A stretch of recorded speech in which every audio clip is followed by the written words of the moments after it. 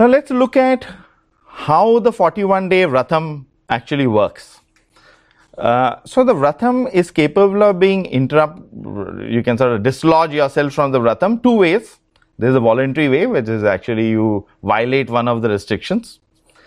And there's an involuntary way that you can that can stop you from going there.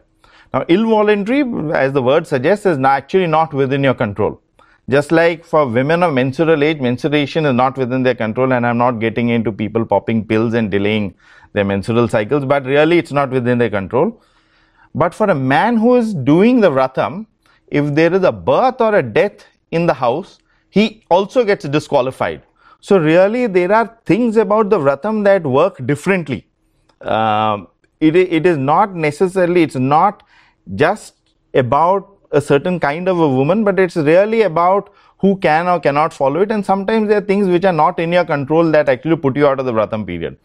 So really the tradition was that in the Mandala Puja, most people will try to go at that period. And if they don't, then they actually have to redo the 41-day period, and then they try and go during the other periods when the temple is open.